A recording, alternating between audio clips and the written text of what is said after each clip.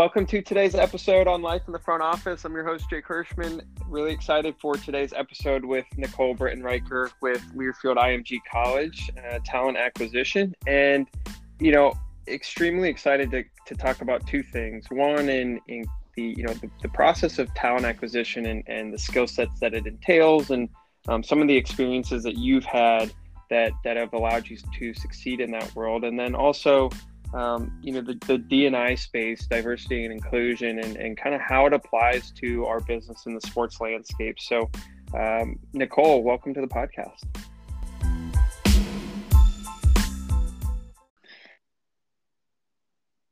I'm super excited to be on.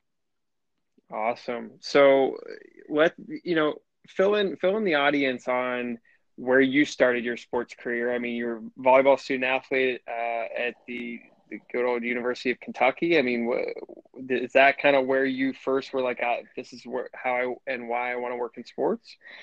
Yeah, you essentially nailed it. And I don't know if it was my volleyball career at UK, but just literally being an athlete my entire life, starting out, 5 years old playing t-ball and kind of smashing home runs over the fence at a young age, and just being gifted in different capacities. And I played everything you can imagine growing up. Was fortunate that my parents just encouraged me to do and play what I wanted, and kind of learned kind of like career in the sports world, what you do like, what you don't like, more so before you really figure out where you should be and what you do like and what comes natural and is a most passionate fit. So after I was done playing, which I did go overseas to Spain for a professional stint shortly, I knew when I graduated that I definitely wanted to stay associated with sports in my career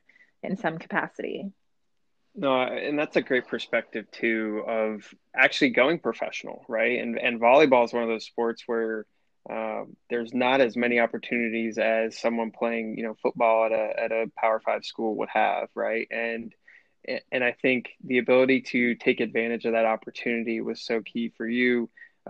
What did you like? What was the mentality that you had as you were going overseas to play, knowing that it probably wasn't going to last that long, right? Mm-hmm. You weren't going to go play for 20 years necessarily.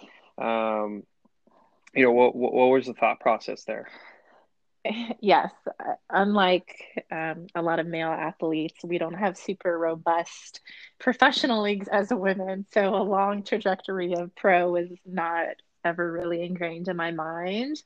I did go over to Spain prior to graduating, and that was simply because I didn't want to take off, a year of volleyball to finish my degree when I knew school would always be there. So went over to play, and when I did come back, it was primarily because I had a torn labrum, had my shoulder surgery, and just decided to hang it up and finish my degree and pursue my career in sports. But that time allowed me to focus on school and kind of pad my resume with internships and actual jobs, in which I didn't have time to obtain when I was playing.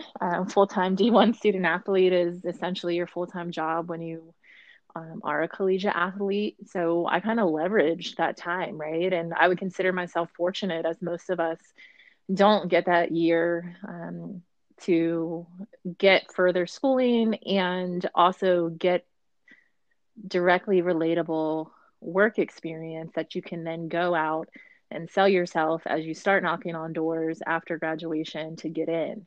And that was my intent. Like, a lot of us in this business got our bachelor's degrees and went on to get our master's. And I asked the question, you know, not the oldest, but I'm definitely not the youngest in this industry anymore. And I was asked, or I asked the question, is it more important to have work experience to get in, or should I get my master's? And I kept getting responses that the experience was the most important thing, and that's the route I took.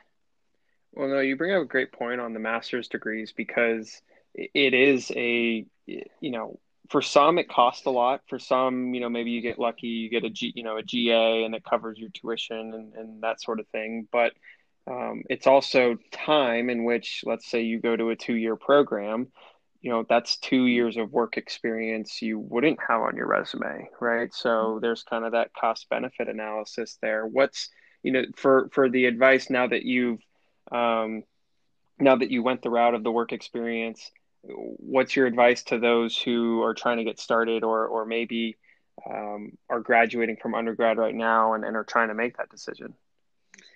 Yeah, looking back, right? Hindsight 2020. What would I say to that? I know from my own personal experience, this is what I would say. There are benefits to both. Um, Most people, when they go to further their education, specifically in a niche in our business, whether it's MBA, MSA, not only are you getting the direct education in our industry, you're walking away with a robust network of peers who are entering the sports industry at the same time. And you have those who came before you, who came through your same programs. And there are many of universities out there with long reputations of their different mafias of sports business professionals who further their education there. And that's one of the things they deliver, right? So I personally have embraced the networking side, but I'm kind of an extrovert and I enjoy that. And oddly enough, it's kind of a hobby of mine, which is super nerdy to say. But in our space, that's an extreme benefit to have that walking out the door. Um, do I regret not going directly into school to further my education? Absolutely not. Do I think it hindered me? No, I don't. Do I think I would be further ahead with a master's degree right now? No, I don't. Not necessarily. Do I still desire that next level of education? Yes, I do. And I think that is more of a personal desire for me. Do I think it would, further spring me ahead in my career?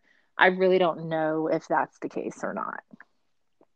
No, it's a great point. And you mentioned the networking as a hobby. It's got to help you in what you do now, right? So talent acquisition, knowing people might be a little bit helpful. Um, what are some of the skill sets that are most apparent in your role? And I feel like talent acquisition has become somewhat new over the last decade, we'll call it, as it Mhm. was probably housed a little bit more in quote unquote HR, right? Um, and as it's as it's truly a skill of seeking the best talent, right, for a certain role, similar to selling. What are some of those skills that you were able to gain experience in that have helped you so far? Yeah, that's a great question. I have a little bit of a unique path as a recruiter, in talent acquisition for Learfield IMG College. My path was not in HR. I didn't set out to be in HR. And, as you said, prior to 2 years ago, I mean, probably 4 to 5 now, talent acquisition wasn't even a term that anyone was using. So my path is more so traditional through the sales route, tickets, premium seating, and then into sponsorships. And spending the last 6 years of my career with Learfield IMG in the collegiate sponsorship space, I went from the property side at Rep Arena selling my alma mater, Kentucky basketball sponsorships, to our national sales team managing national accounts. And I essentially, while I was in the more robust, strategic, high level relationships on a national partnership management role, I was missing the external sales piece that I kind of ingrained in my career. And we instituted our team of recruiting at Learfield IMG at the time. And I essentially transitioned into the recruiter role where I literally consider myself just selling the company as opposed to just selling a sponsorship or a ticket. So the correlation to business and the process for any salespeople out there is extremely similar, where we are actively seeking good talent. And in what we do, it's a very niche quality where the good people have a job already. They're not really seeking it per se. So we're seeking out passive candidates who we are actively having to recruit into our company and tell them why they should leave this organization or that organization to come work for us. So selling the benefits, selling the value of the organization, the culture, not even the literal HR side of it, but when you make a decision to change careers or companies, these are people's livelihoods we're talking about. We all have jobs and have been with companies that we loved and other places where maybe we didn't love for certain reasons. So it's a partnership through and through. Yeah, no, the partnerships, that's a great point in that you're constantly building those relationships, whether it's on the sales side with the client, right, with the prospects, with your university, with your partners, um, internally, right, within the athletic department. There's a lot of different ways in which you're building relationships, but as you're having some of these conversations, I'm sure you notice kind of, and we'll switch past to the D&I space of like everyone's got a different experience. Everyone has different perspectives, different priorities, different skills. So when you talk about diversity and it isn't just what's on the paper, right? It's diversity of thought. It's diversity of experience that you can bring from whatever organization you're at. Uh, what are some of those things that you really like to kind of dig in on from a diversity perspective and understand what someone can bring to an organization or to a team as teams, especially in your world of the Learfield IMG College setup of having all these different properties at the universities, there might be a team of two, there might be a team of five, might be a team of seven, right? And they all have to work a little bit differently depending on who the people are. Yeah. That is a great question, and I feel we could go a thousand different angles. So I think I will primarily approach just what we know of DNI and um, from a hiring perspective, whether you're in a recruiting role like myself, or you are a vice president or a director over a department, or even a manager where you are making the hiring decisions for your team, for your organization. There are things that we all need to know related to having representation um, in multiple different areas and skill sets and backgrounds and race and ethnicity that all correlate to being the best operating um, kind of function that there is. And when I say that, right, like you're hiring to a job, the focus should be finding the best people. And also with that should be the knowledge that someone who's had different experiences than you, who has a different perspective than you, who has maybe a background that is a bit non-traditional on paper and hasn't sold, you know, tickets here and sponsorships for 12 years, but they've killed it in another industry or capacity, still in the sales realm. They can bring a different angle to how they approach their job. They can bring different techniques. And honestly, the sales piece of it is what can translate. You can't always teach a person the other things that they're bringing with them based off their other experiences, and that can make them a good hire outside of our cookie cutter frame that we sometimes kind of narrow in on, if that makes sense. Yeah, no, that's a great point. And you talked about the kind of the different experiences from other industries, right? Or not having that quote unquote cookie cutter resume, right? Of going from place to place or being somewhere for a long time.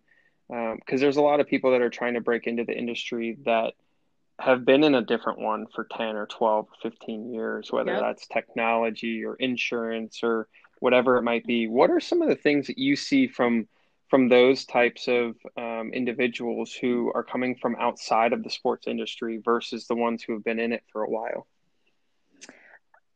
Um, what am I seeing from them as far as backgrounds or how their skill sets How differ and they how their skill sets differ, are their approaches hmm different based hmm on, being in the corporate world or not, maybe small business, right? Yep, yep.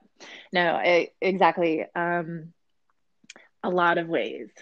I think a lot of us in our certain capacities or certain teams or leagues or even just um, collegiate space versus pro space, I think we can limit ourselves into thinking you can only be successful if you have this or that. And Hmm. people that, are given a chance whose backgrounds might be non-traditional, they typically bring in a different view set because they haven't been in the space and expected to do things only a certain way. Thus, it allows new idea generation, innovation, um, thought processes that, you know, don't shift in the wind just because, the same leader is always saying something or the same person in the room is always coming up with the ideas. It typically allows for different avenues to get better. Because at the end of the day, that's what we're all trying to do. We're trying to make more money. We're trying to sell more tickets. We're trying to bring in more partners, which, as I said, we're trying to make more money. All of those things are tied to that. So, um, typically, it's a point of view, it's an experience, it's a process, and you just never know because they have had different experiences, different skill sets, and opportunities that you haven't. Yeah, and when you look at the vast amount of properties that you guys have across the country, right? Geography is such an important piece of, whether it's relationships or knowledge about certain industries, right? Some in the Midwest different than the ones on the West Coast or the Southeast, right? There's some different knowledge bases in terms of the types of companies, how they're evolving, what they need. What are some of the trends that you're seeing in terms of just people learning from each other, right, across the company? And I know Mm. that's a big initiative of like if you're in if you're at Purdue versus Utah versus Florida, like how are they all learning from each other from different industries and different geographical locations of how partners buy differently in those places? Yeah, I mean, it is crazy just to think about that because I reflect on our portfolio where we are literally in 49 of 50 states and represent brands that we all know in collegiate athletics to make up 200 plus partners. And Which it was 120 about a year ago, right? And I mean, and yeah, then it just exploded. yes, our merger, which was a year old New Year's Eve this year with IMG College, we obviously have kind of doubled in size with bringing two major competitors together into one big happy family. And it's been fun. But to your point, hiring somebody in Orono, Maine for the Black Bears is a little bit different than hiring somebody in Gainesville, Florida for the Gators. But at the end of the day, our guys and gals are hitting the streets in the same ways, picking up the phones, having same conversations as far as truly trying to deliver the collegiate sports fans to a brand's business and to consumer-based companies that understand and get the value of partnering with collegiate athletics as our brand and IP is powerful, and the sports fans' affinity outlast those of pro sports at times. We always kind of use the example where I'm probably going to get laughed at, but I'm a Bengals fan, Houday, um, and I cheer for the Bengals. I'm a fan, right? But I will always bleed blue and be a Kentucky Wildcat. Like that can never ever be taken away from me. It is ingrained. It's in a forever association. And no matter where I move in the United States of America, I will have that affinity and fandom, and the power to be kind of advertised to because of it. And the thing is, while the brands differ, the sizes differ. Alabama looking a little bit different in the sales conversation than South Dakota State. No offense, Jackrabbits, but the process, the conversations from a value delivering standpoint, the unique ways to appeal to certain brands, no matter the market, that's the information. That's the information sharing that is beneficial. And when you have a big family of salespeople and brands, we try not to recreate the wheel, and we try to get wins across the board by networking within, per se, just as you shared us kind of sharing that information. Yeah, and one question as we start to wrap up the episode, and that, you know, when you look across all the different properties, and people will move from place to place, right, to get the different experiences, the diverse experience of a different region, different leadership, whatever it might be, selling a different sport, right? If you go to Wisconsin, you're selling hockey versus, Mm-hmm. another school you might not be. And so when you look at that, what are some of the things that you like to kind of career coach per se, some people in terms of how to um, how to gauge your career, whether it's by 2 years, whether it's by 3 or 4, like how do you guys typically kind of coach people as well as you're recruiting? Yeah, that's a great question. And I think in our industry, the old adage um, kind of remains true. Like once you get your foot in the door, you're in. And I think that goes the same for us at Learfield IMG, where because we are sponsorship focused, we typically do not hire a lot of folks who are entry level. Looking a minimum of 3 years essentially to sell a sponsorship, even if it is, a group of five or FBS school in a Midwest rural market. What we do is hard. It's fun, it's rewarding, but it's hard, and typically you need some experience to do that. So when we find good people who may not have that experience on paper, and talking to that diverse hiring and just getting people in the door who are able but might just need some coaching, I encourage young sellers, especially, or just young professionals, especially, to be willing to be open minded to take the opportunity no matter where it is. Typically speaking, for us, it's temporary, especially if you come in and do a great job. Especially on the sales side, it's very noticed and rewarded because numbers don't lie. And it can be a stepping stone to that brand you want to sell in, to that market that you'd prefer to live in, to that title that you would like to have. And because we have such a robust company, not just multimedia rights and at the property level, but many other businesses and headquarter offices, there is opportunity to grow and move within. So uh, the focus to put your head down, do your job, and speak up when you want to do different things in certain areas.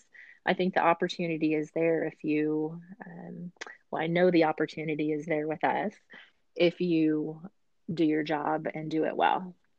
Well, you're a great example of that, right? You went from one role to the next, all within the same company. And did you Yeah. move as well, right? Yep, started in Lexington, Kentucky, go Cats, and then made the move to Dallas, where our headquarters are in Plano, Texas, for the last 4 years and three roles in that time. So you're absolutely correct, Jake.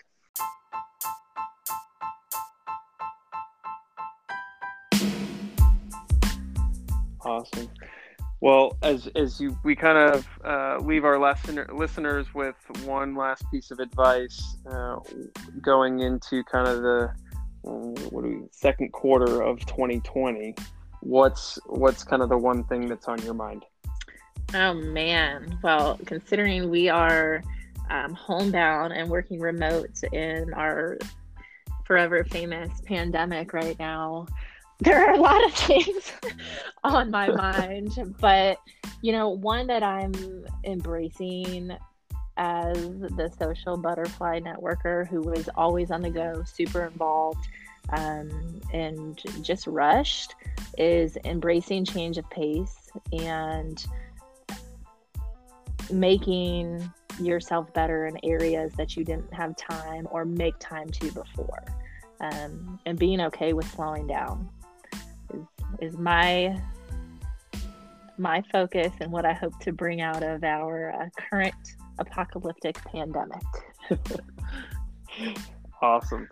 Slowing down but still being just as productive. Yeah. Absolutely. Well, it sounds kind of like an oxymoron. I don't know if that's possible, but we'll see. We'll find out, right? Pushing ourselves outside the comfort zone. So, Nicole, appreciate the time, appreciate the insights and advice, and hopefully we'll have you on again soon. Jake, appreciate you. You're awesome, and this was fun. Thanks.